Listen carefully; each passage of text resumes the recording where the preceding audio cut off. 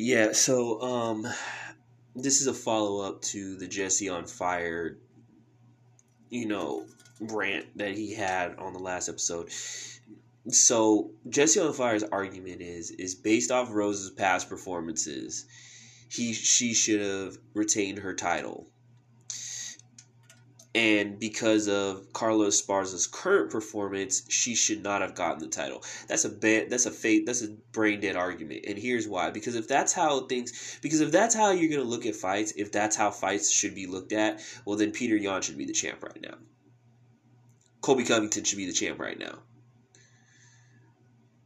Alright? A lot of people should have won fights that that were deemed controversial because of their past performances, and the people whose performances weren't up to par should not have gotten the bit. And that's a faceless argument, and it doesn't matter. What you do in the past has nothing to do with what you do at that moment. What Rose did in the past is great. That's the past, but that has nothing to do with what she did in that moment. In that moment, she chose to play the game she wanted to play, fight the way she wanted to fight, and it's her fucking fault. It's not Carla's fault that Carla fought the way that Carla should fight. Carla fought a smart game. She played the game. She didn't fall into Rose's trap, and as a result, Rose lost the title. And that's just what it is. That's just what it is. Rose just didn't play a smart game.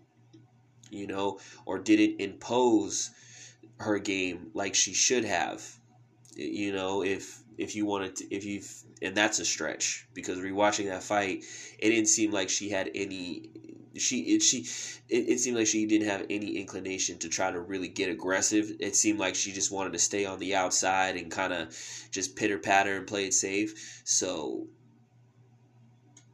as a result, this is what we got. So, I mean, yeah, Jesse on Fire is, that whole rant was that whole argument is based off of emotion.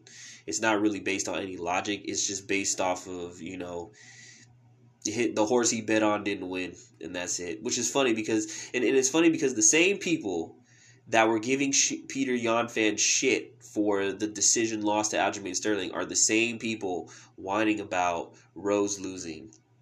It's funny how crazy, like, how hypocritical fans are in that regard, where they'll praise one but bitch about the other, So, I mean, hey, it is what it is. I mean, should there be a third fight? There's probably not going to be a third fight. This is not like one of those situations where Volkanovski versus Max Holloway, like I said, where it was clear Max Holloway should have gotten the nod.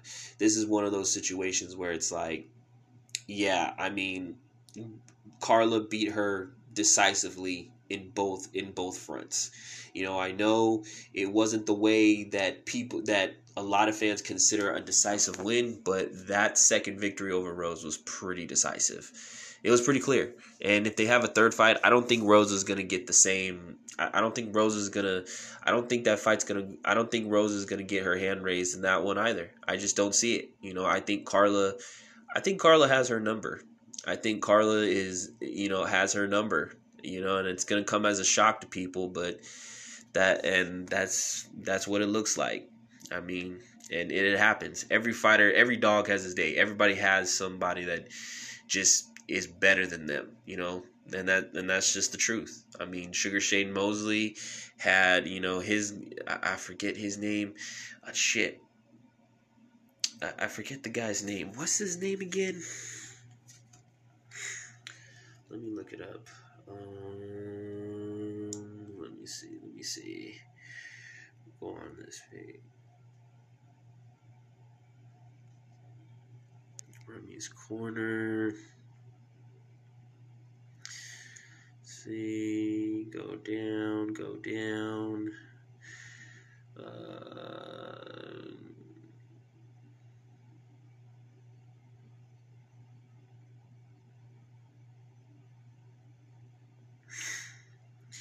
Let's see.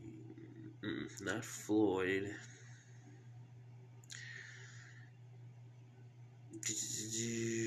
It is Vernon Forrest. There you go, Vernon Forrest. Vernon Forrest beat Mosley multiple times. It just, had a hard time fighting and beating everyone else, but Vernon Forrest, Vernon Forrest just had Mosley's number, and it was clear. And that's the same case with Rose. I think just Carla Esparza just has Rose's number. As much as a lot of people will hate to say it or believe it, Carla has Rose's number, and I think if you have a third fight, you're just gonna get the same result with Carla winning, and that's just it. So yeah, that's just the faceless argument that Jesse made.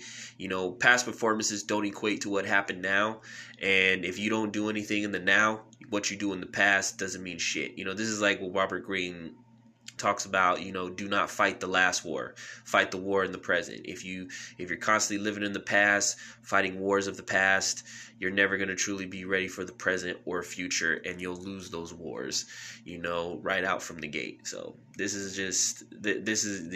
just always comes down to Rose, and this is Rose's fault.